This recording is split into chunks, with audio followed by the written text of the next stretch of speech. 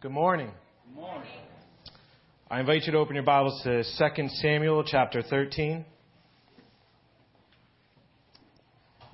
Again, I'm thankful for the privilege to be with you all, be here with you all this morning.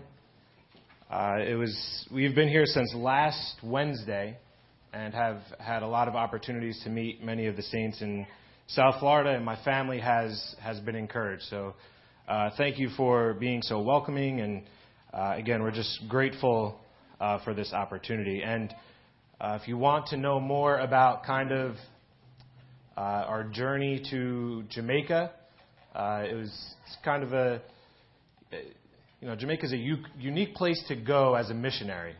There's probably a lot of questions behind why you would choose Jamaica, but I encourage you, if you come out this evening, I'll talk more about that. So this morning we're going to look at 2 Samuel.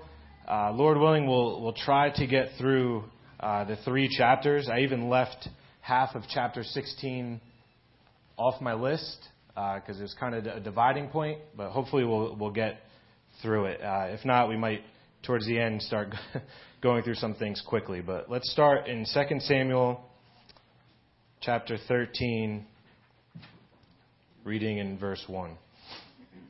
Now Absalom, David's son, had a beautiful sister whose name was Tamar. And after a time, Amnon, David's son, loved her. And Amnon was so tormented that he made himself ill because of his sister Tamar.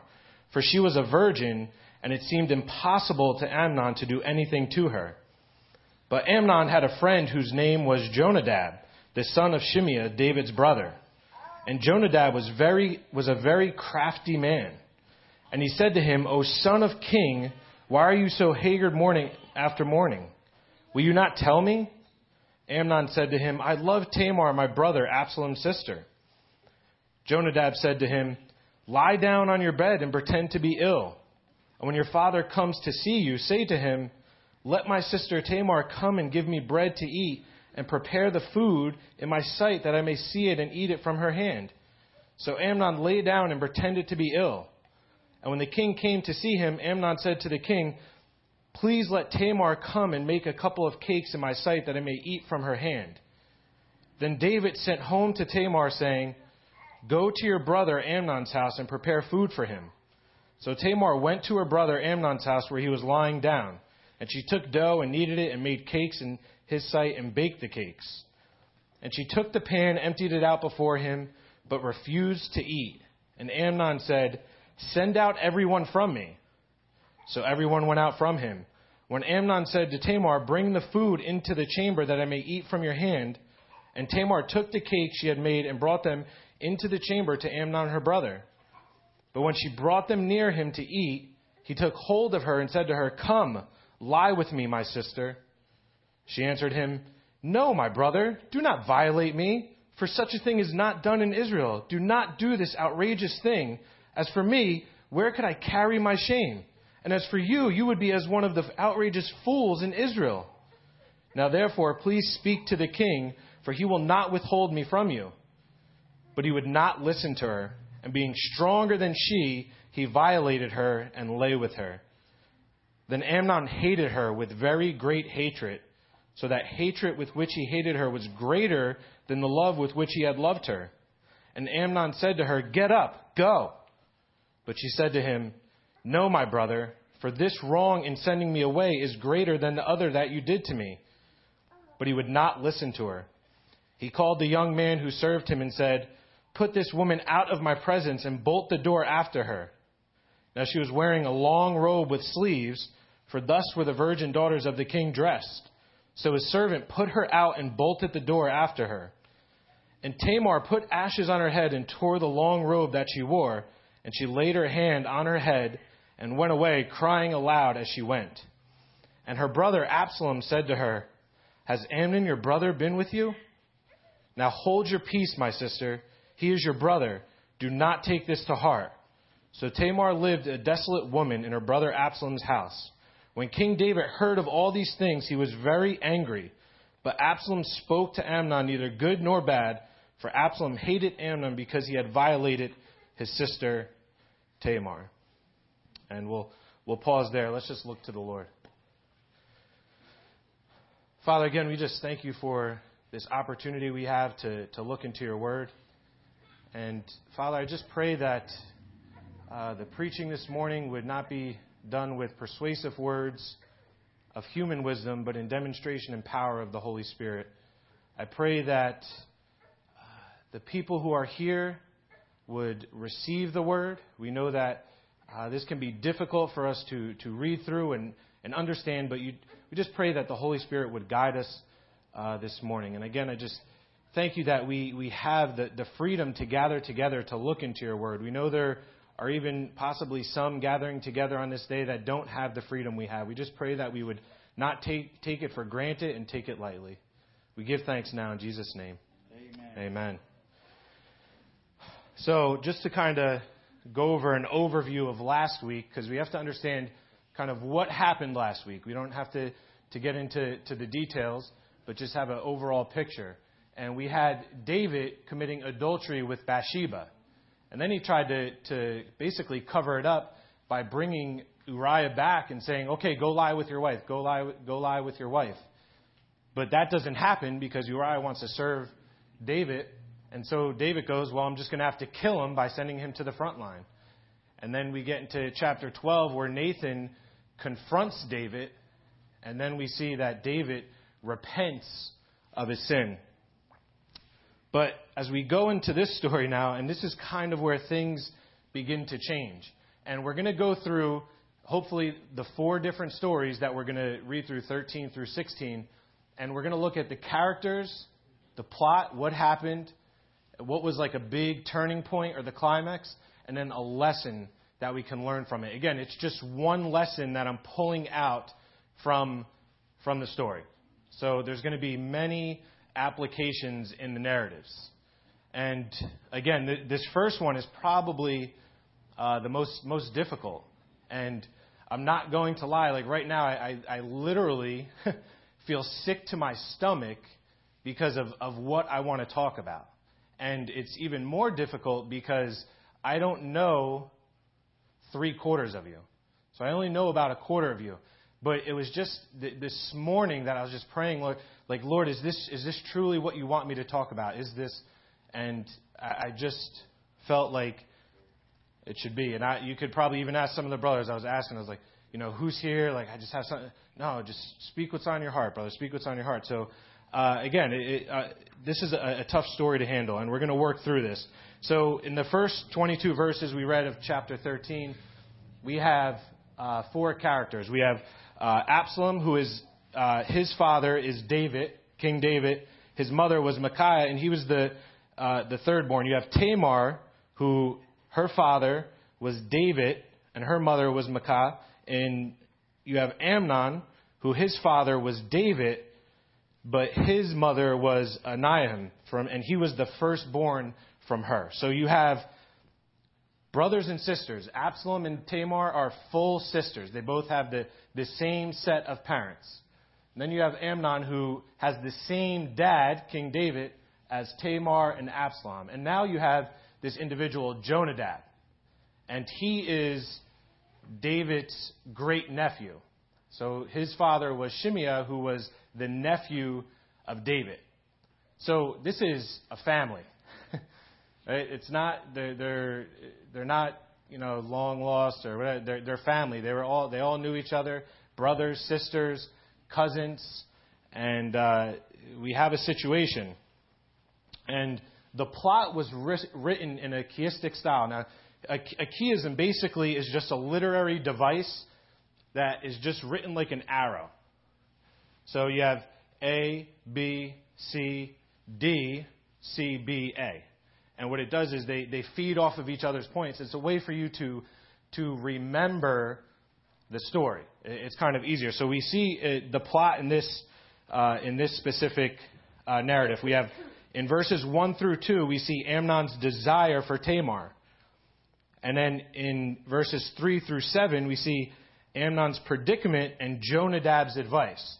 So Amnon's coming up to, you could just see he's ill because of his love, We're going to look at that, of his love for his sister.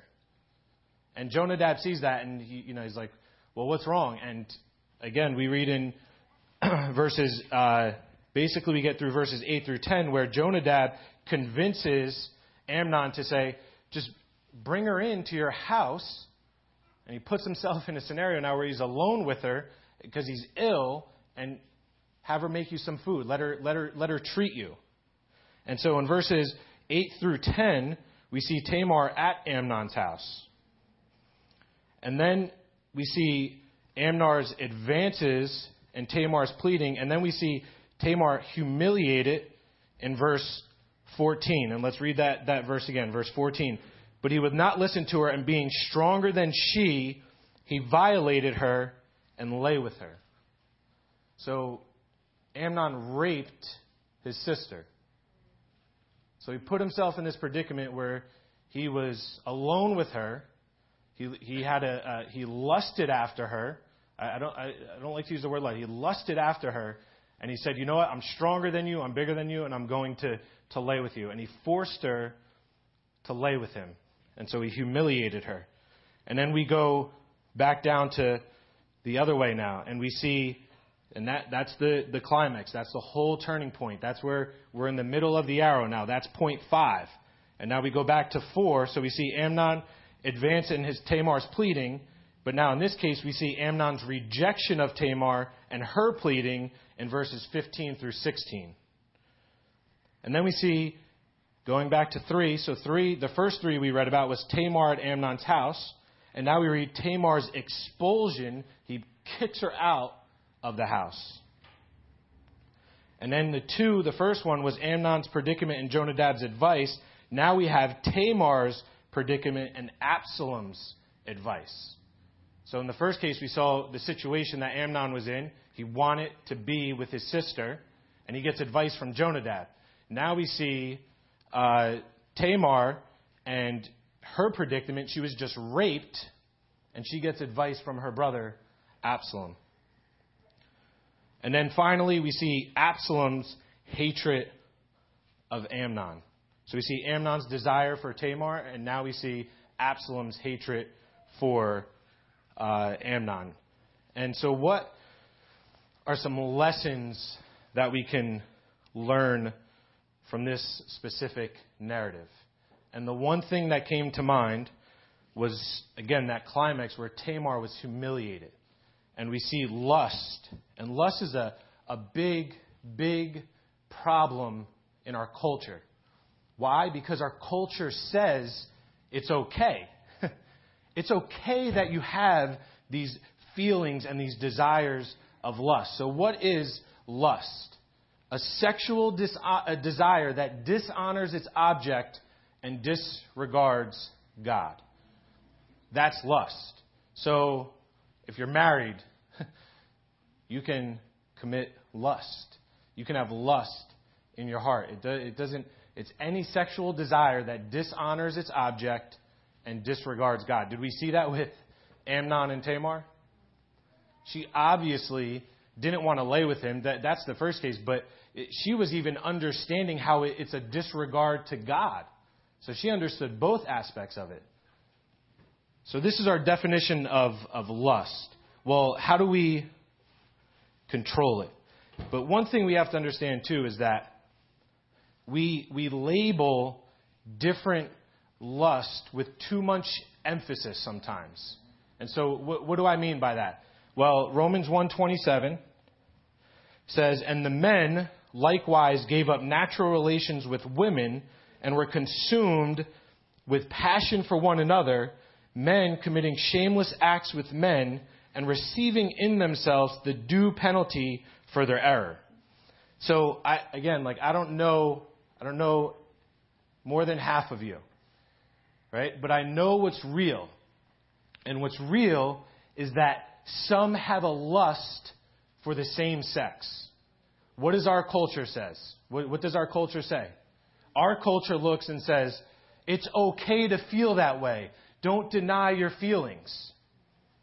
And so what happens in the church is we look at somebody. Just imagine if somebody came up to you and said, I'm struggling with this sin of lust. for another man.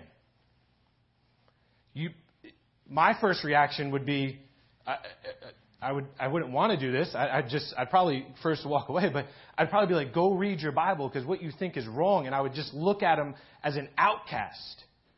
And we have to stop putting this label on people who struggle with this sin, right? We have taken it, and we're going to talk about anger.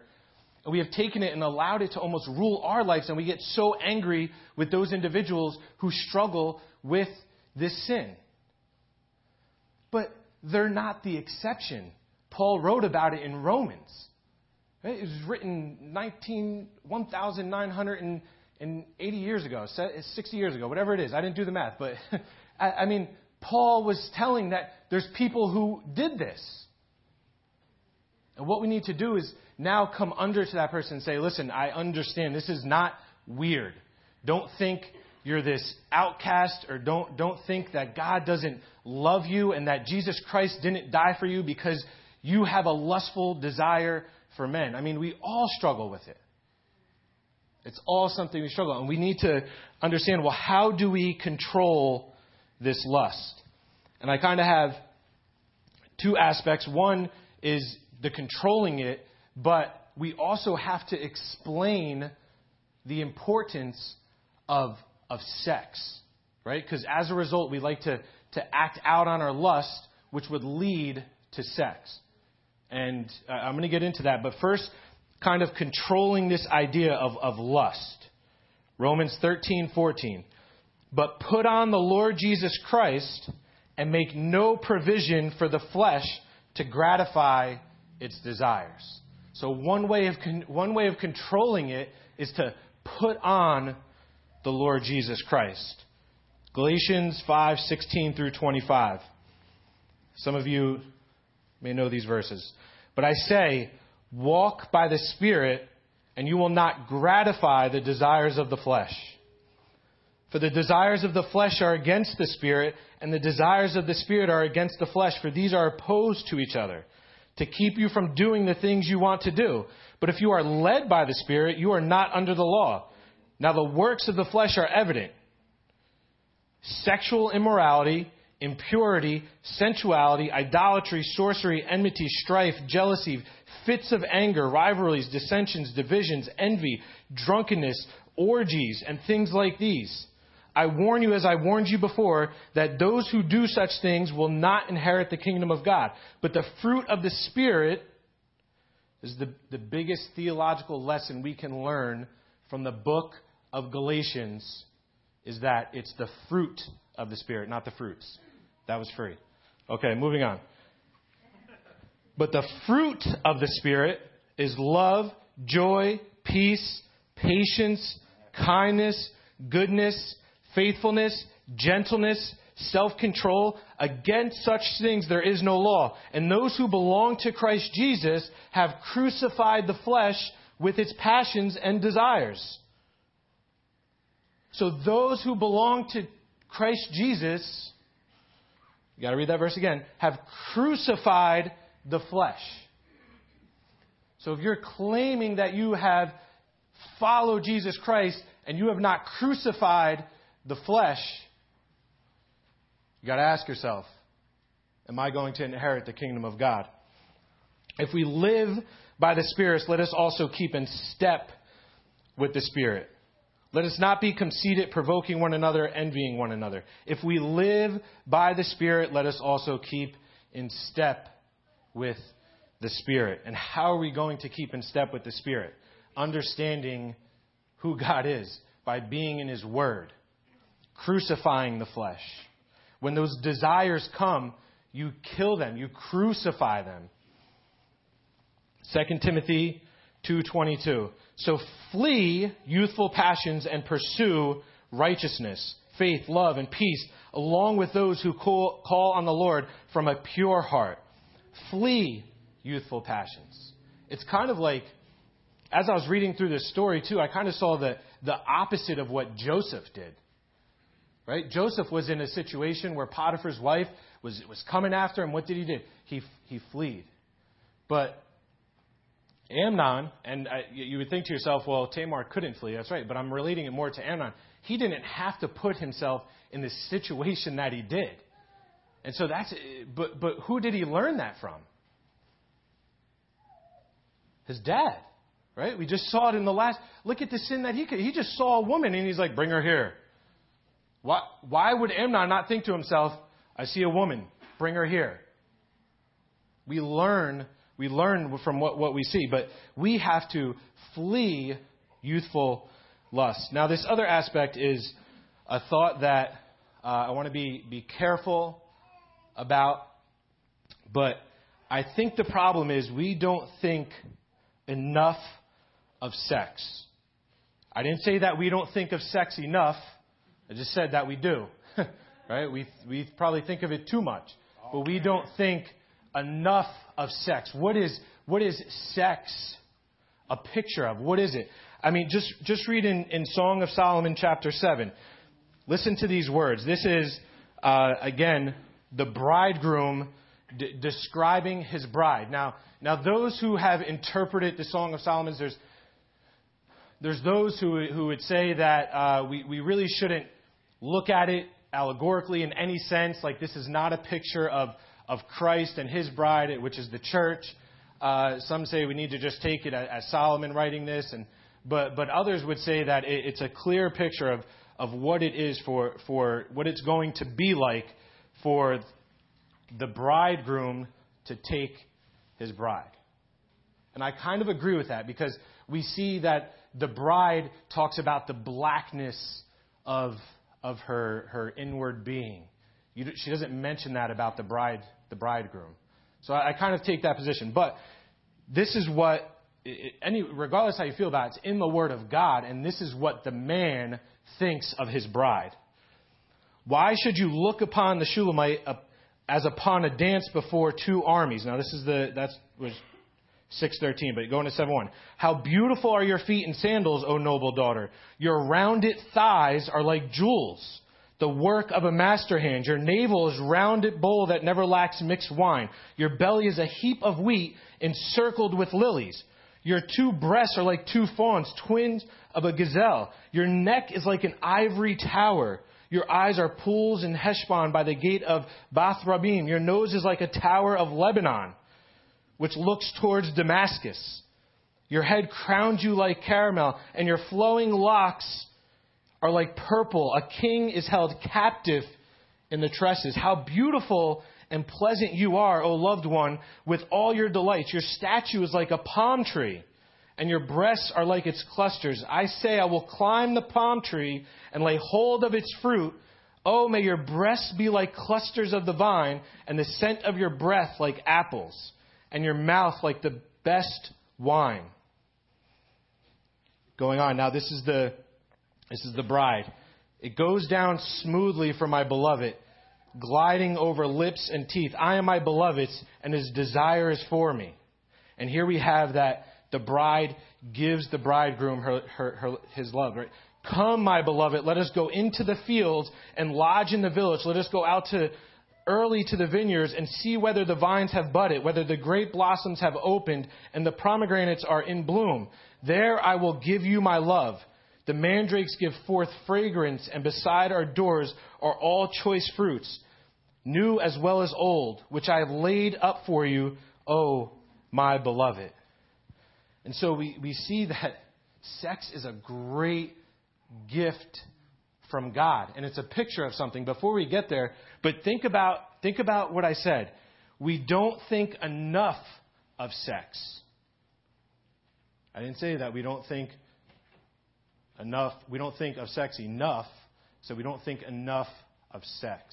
And what happens? So your kids come up to you, right? I mean, I'm kind of nervous about it now. My daughter, she's only 3, and she goes, "I'm a mommy, and I have a baby in my belly." And I'm like, I'm looking, I'm like, pretty soon she's going to ask me where the baby came from. And I tell myself, like, I'm not going to, oh yeah. So, you have our teenage daughter, they come up to us and they start asking us all these questions. And what do we do? Like, no, don't have sex. Like, we don't do it. Don't do it. And of course they shouldn't. But what I'm saying, don't do it. But Dad, you and Mom and, me, I'm here. Like, what? It's, yeah. Just don't do it now. You do it later. Okay? You do it later. And what happens is they're not understanding what it is a picture of. And what I've thought in my mind is that if the bridegroom is going to come and he's going to take his bride, what happens? The consummation where it's practical of a Jewish wedding. When they're married, they go in and it's kind of finalized and stamped by them lying with each other, by having sex. And Revelation 19:8 through 9, it talks about how blessed are those who are invited to the marriage supper of the Lamb. Blessed are those. And sex is a picture of what it's going to be like for us to come and be in the presence of our Lord and Savior when He comes for us. And that's serious. We're going to be full of joy, and it's going to be an ecstasy that we can't even imagine. Nobody can even describe it. That's what sex is about. Don't mistreat it. Don't misuse it because you want to fulfill your lust and disregard God and why He created it. What about even when you're married? Is that what's in your mind as you're taking your wife? And I speak very open and honestly, and it breaks my heart even when I just mentioned it. And I talked to my wife this morning about how I was going to talk about it, and right away she started to cry, and I cried, and it's not enjoyable for me to talk about, but I was one who fulfilled the desire of my lust and had sex outside of marriage. And I can tell you from firsthand that it is tough on the marriage, especially in the beginning. It was tough. And like I said, when I went and I looked at my wife and I told her, I'm like, are you okay if I share that? She looked at me and she just started crying, and she didn't even say yes or no, but like it just shows like how sensitive of a topic it is. And so when we fulfill our lust, it damages what God has created to be good. But I praise Him that we can repent and He forgives us of our sins. And this is what I want to teach my daughter, though. Don't not have sex because, you got to just wait until you're married, like God's torturing you. No, because when you become married with another individual, it is a picture of Christ and the church. And when you become one flesh and you consummate, that is a picture of what it's going to be like for us being with our Savior. So, looking at this story, I know it's probably like, man, how did we get from Amnon raping his sister to this? But it's important for us to understand how to control our lust and how to just take care of it. Flee youthful passions. We know that I know that you guys are struggling. I was there. Even being married, you got to be aware of it. It's there. And we should not put ourselves in these circumstances and situations. Now, I have till 1:30, Mr. Skelton. Where'd he go?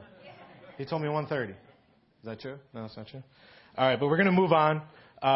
Again, hopefully that was kind of a clear understanding of lust and how we have to take care of it and take heed of it and walk, again, in the Spirit of God. So in 2 Samuel 13, reading from verse 23. After 2 full years, Absalom had shears at Bel-Hazar, which is near Ephraim, and Absalom invited all the king's sons. And Absalom came to the king and said, "Behold, your servant has sheep shears. Please let the king and his servants go with your servant." But the king said to Absalom, "No, my son, let us not all go, lest we be burdensome to you." He pressed him, but he would not go, but gave him his blessing. Then Absalom said, "If not, please let my brother Amnon go with us." And the king said to him, "Why should he go with you?" But Absalom pressed him until he let Amnon and all the king's sons go with him. Then Absalom commanded his servants, "Mark when Amnon's heart is merry with wine, and when I say to you, strike Amnon, then kill him. Do not fear. Have I not commanded you? Be courageous and be valiant." So the servants of Absalom did to Amnon as Absalom had commanded. Then all the king's sons arose, and each mounted his mule and fled. While they were on the way, news came to David, "Absalom has struck down all the king's sons, and not one of them is left." Then the king arose and tore his garments, lay on the earth. And all his servants who were standing by tore their garments. But Jonadab, the son of Shimeah, David's brother, said, "Let not my lord suppose that they have killed all the young men, the king's son, for Amnon alone is dead. For by the command of Absalom this has been determined from the day he violated his sister Tamar. Now therefore, let not my lord, the king, so take it to heart as to suppose that all the king's sons are dead, for Amnon alone is dead." But Absalom fled, and the young men who kept the watch lifted up his eyes and looked, and behold, many were coming from the road behind him by the side of the mountainside. And Jonadab said to the king, "Behold, the king's sons have come, as your servant said, so it has come about." And as soon as he had finished speaking, behold, the king's sons came and lifted up their voice and wept. And the king also and all his servants wept very bitterly. But Absalom fled and went to Talmai, the son of Ammihud, king of Geshur, and David mourned for his son day after day. So Absalom fled and went to Geshur and was there 3 years. And the spirit of the king longed to go out to Absalom because he was comforted about Amnon since he was dead. So these are the characters. We have Absalom, King David, Amnon. We have the servants of Absalom, and we have Jonadab. And so it was 2 full years have passed is what happened to Tamar. And Absalom comes to King David. He says, "I got this, big party going on. Like, I want to bring everybody. Like, you too, Dad. You come too. Let's all go and, we'll all celebrate." And David goes like, "No, I don't want to, I don't want to press that upon you. Like, I think you should just go. Go ahead. Don't bring anybody with you." But he's like, No. Let everybody come. Come on. It'll be fun. We'll be fun." He's like, "All right, everybody can go." While they're there, Amnon, he gets a little tipsy. He's happy. He's drinking. Thinks he's living a good life. Right? He got his, just 2 years ago, he was able to take a woman. He got rid of her. And now, who knows what he's doing now, but he's all happy-go-lucky, and he's getting drink, and then boom, he's dead. Because Absalom kills him. And so Absalom, again, that's our plot. He plans the murder of Amnon, and we see the climax there in 28 through 29, where the servants actually kill Amnon. And one lesson that just was so clear to me, this was anger and what we need to do with anger. So this was 2 years. Absalom was furious with Amnon and what he did to his sister.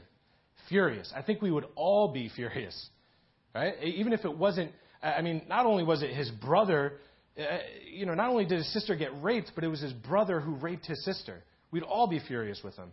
But how are we to control our anger?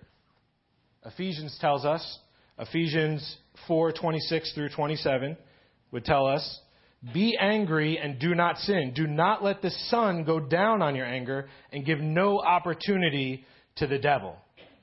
So we have this idea of be angry and do not sin. So we know that anger is not a sin. God is angry with the wicked every day. Psalm 7:11. We know that. Anger is not a sin. But when Paul's writing this letter, he's not giving you a command to be angry. Right? His idea behind this saying is, this whole chapter is to prevent us from falling into sin. He talks in Ephesians 4:16 to 17, the old has passed away, you're new. You're to live a new life in Christ. And he says, be angry and do not sin. His emphasis is that we almost can't do that. It's almost impossible for us to be angry. And the command that we actually get is don't hold on to the anger. Anger has to be dealt with quickly. And then it has to be let go. Right? It's important in a marriage. And again, I'm married, and I've only been married 5 years, so I usually talk about that's my situational, my situation of life right now. So when I'm angry with my wife, probably more because I don't like that she did something that I probably wanted her to do out of a selfish reason. It's probably not even the right reason. But when I'm angry with her, I need to deal with that anger and I need to let it go. I can't hold on to anger. And then he kind of gives us the reason why. Well, anger will lead to other sins. And what happens is it gives Satan an opportunity to say, that individual's mine now. Look at him. He's angry. And what does he do? Right? Then we just start feeding into the anger. Yeah, you're righteous in your anger. You have every right to be angry with that individual for how they wronged you. Yes, Absalom. Yes, absolutely. Go and kill your brother. It's been 2 years. He raped your sister. Do it. Kill him. It gives Satan an opportunity to just come in and destroy us. And the funny thing is that there's only one who has righteous anger, and that's God. And when he looks and he's angry with sin, and he's able to forgive people, right? So God will look and he'll say, this person has repented, he has confessed his sin, I'm able to forgive him. But we fall into scenarios where we don't forgive people even after they're repentant of their sin. We're still angry with them. So they wronged us, they apologize, and they say, I'm not going to allow this to happen again. You know, they're repentant, and we don't forgive them. And we hold on to our anger. And then when we see them, boom, it's just another opportunity for sin to enter the door. But what are you doing when God has forgiven them and you're not forgiving them? What are you doing? You're claiming that your anger is the standard that should be set, not God's anger. God can forgive them all he wants, but I'm not going to forgive him. That's blasphemy. You're basically looking at God and just saying, God, you can forgive him, but I'm not. And you know what? I have every right to do because he wronged me. You're putting yourself above God when you're not forgiving somebody. And this is what Absalom did. He didn't forgive Amnon for what he did. Now, we don't have the whole situation if Amnon went to him and confessed to him, but still, anger has to be dealt with. Otherwise, it gives opportunity for Satan to say, yes, you know, Satan will look at it and just say, I own you. I can just control you just through this anger. And again, we see Absalom, and this is just making notes of it. What was Absalom doing? Who was he following in the footsteps of? His father, right? What did David do? Killed Uriah. He's a murderer. What did Absalom do? You know what? And Absalom even thought, my dad killed someone because he wanted his wife. I'm going to kill someone because he took a life. He took my sister's life from her. I have to suffer through that. He doesn't. I'm going to kill that guy. So he probably thought, it's no problem. Go ahead. Kill him. Moving on. And we're kind of running out of time, although I have an hour and 45 minutes. But running out of time here. We have 2 Samuel 14. And this was the story of Joab.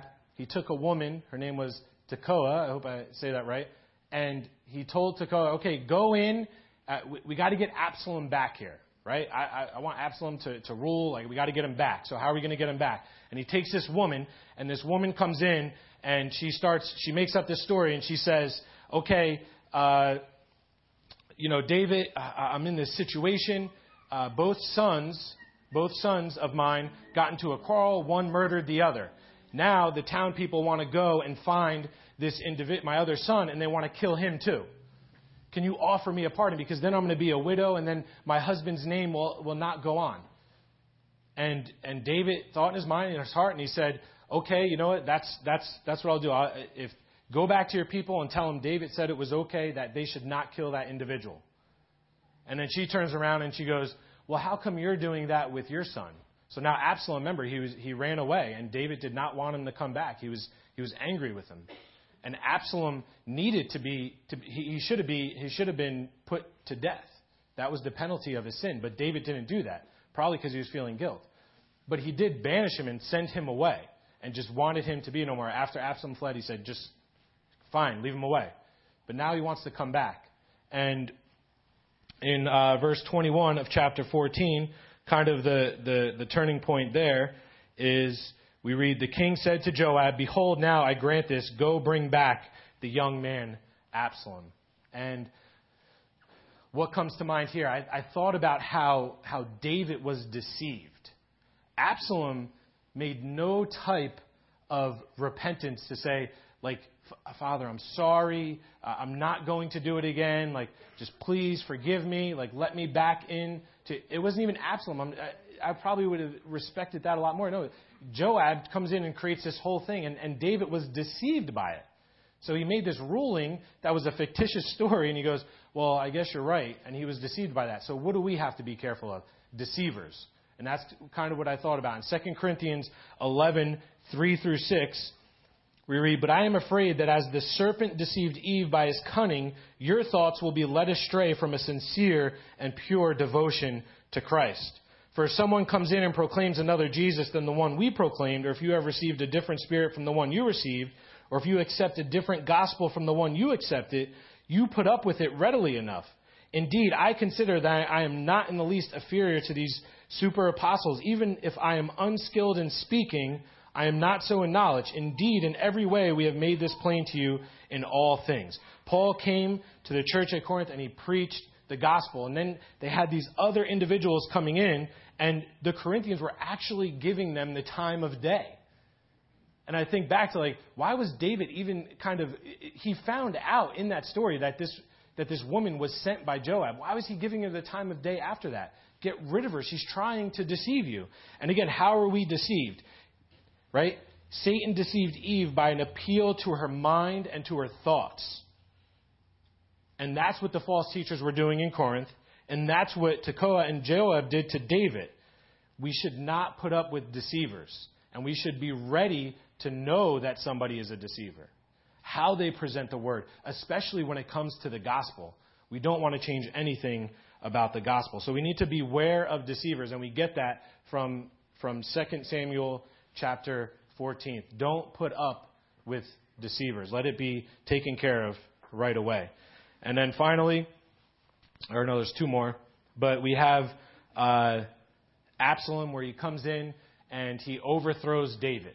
So we don't have time to read this whole story, but David lets him back in. There was about a period of time where he was sitting there, and he would sit out in front for about 4 years. The people that would be coming to go receive like fair judgment from David, he'd be sitting there and he'd pull them to the side, and he said, "Oh no, I'll take care of it. I'll take care of it." And he started to grow a likeness of the people of Israel. And then he started to plot and plan, and he was able to, through Ahithophel, go in, one of David's kind of advisors, servants, to go in and almost use him to help him with this overthrow. So we have Absalom comes in and he overthrows David. David flees. And so lessons I looked at this, there was two separate lessons, right? One, I felt like David was failing as a leader. And we can look at leadership, and we read 1 Peter 5, right? It talks about the responsibility of elders. But this can also be true of any of us as we're leading. 1 Peter 5, 1 through 4. So I exhort the elders among you as a fellow elder and a witness of the sufferings of Christ, as well as a partaker in the glory that is going to be revealed. Shepherd the flock of God that is among you, exercising oversight. I don't think David was exercising his oversight. I didn't see that. Not under compulsion, but willingly, as God would have you. Not for shameful gain, but eagerly. Not domineering over those in your charge, but being examples to the flock. I love reading about leadership from the world's perspective. And you're like, what? But from the world's perspective, because you know why? Everybody in the business world is changing to this idea of servant leadership. It was not like that 30 years ago. There was no books on telling you about don't come in and put your fist down. Like, that's what they wanted you to do.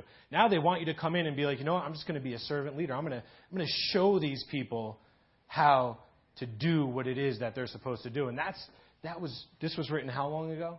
God's been telling leaders to do that from the beginning. Be a servant leader. But then there's this other side of it too, as far as submitting. And we just see the responsibility that we have to submit as well. We see in 1 Peter 5:5 and Hebrews 13:17, we have the responsibility to submit to the elders. And then Ephesians 5, wives to their husbands. And David's failure with Absalom, we see that Absalom was not submissive to his father. And moving on, our last one is talking about David, and he has two situations. He's blessed, he's provided for, and then somebody comes in and he's cursed. And so we see that we read about provision in the Word of God, and we know that God provides for us. Matthew 6 is very clear. Like, don't worry about tomorrow, for tomorrow will worry about itself. He provides, grass for the lilies of the field. What about us? He provides clothes. He provides for us. And David's example is great because even as David is being cursed, he looks and he says, the Lord has told this man to curse us. Let him curse us. Because his soldiers are about to ready to take care of it. But he said, no, we're not going to do that. And in 1 Thessalonians 5:17 or 5:19, we're to give thanks in everything. So even as we're going through those times where we feel like we're being cursed, we're to give thanks for that. But Ephesians 5:20 would also encourage us to give thanks for everything. So we should even be thankful for it as it's happening to us. Our time has gone and come. I see everybody leaving on me, but it's okay. I understand. I probably would have left too. But just kind of an overview of what we can get from each of these lessons. We have lust, where we get from the first story. We see anger from Absalom and him killing Amnon. And then we have the third lesson from David being deceived by Joab and Tekoa, and then to bring Absalom back. And then we see Absalom failing to submit to the authority over him, and also for David to lead his son. He could have stepped in, but we don't see that he actually did that. And then about how God provides for us, both in good ways and sometimes in ways that we would think are bad, but in reality they're not bad. It's just our perspective of that. So we're to again, give thanks for everything. And again, my final challenge kind of leads to what we saw as a result of David and his sin with Bathsheba. And now that when you bring kids into the picture, they're looking at you as an example. But even when you're here, a kid might be looking at you as an example. And we see that his sons probably looked at David and they saw, like, here's my father who took on a woman. They had a baby and he killed her husband. And look at the result of what's happening. David repented and he confessed his sin.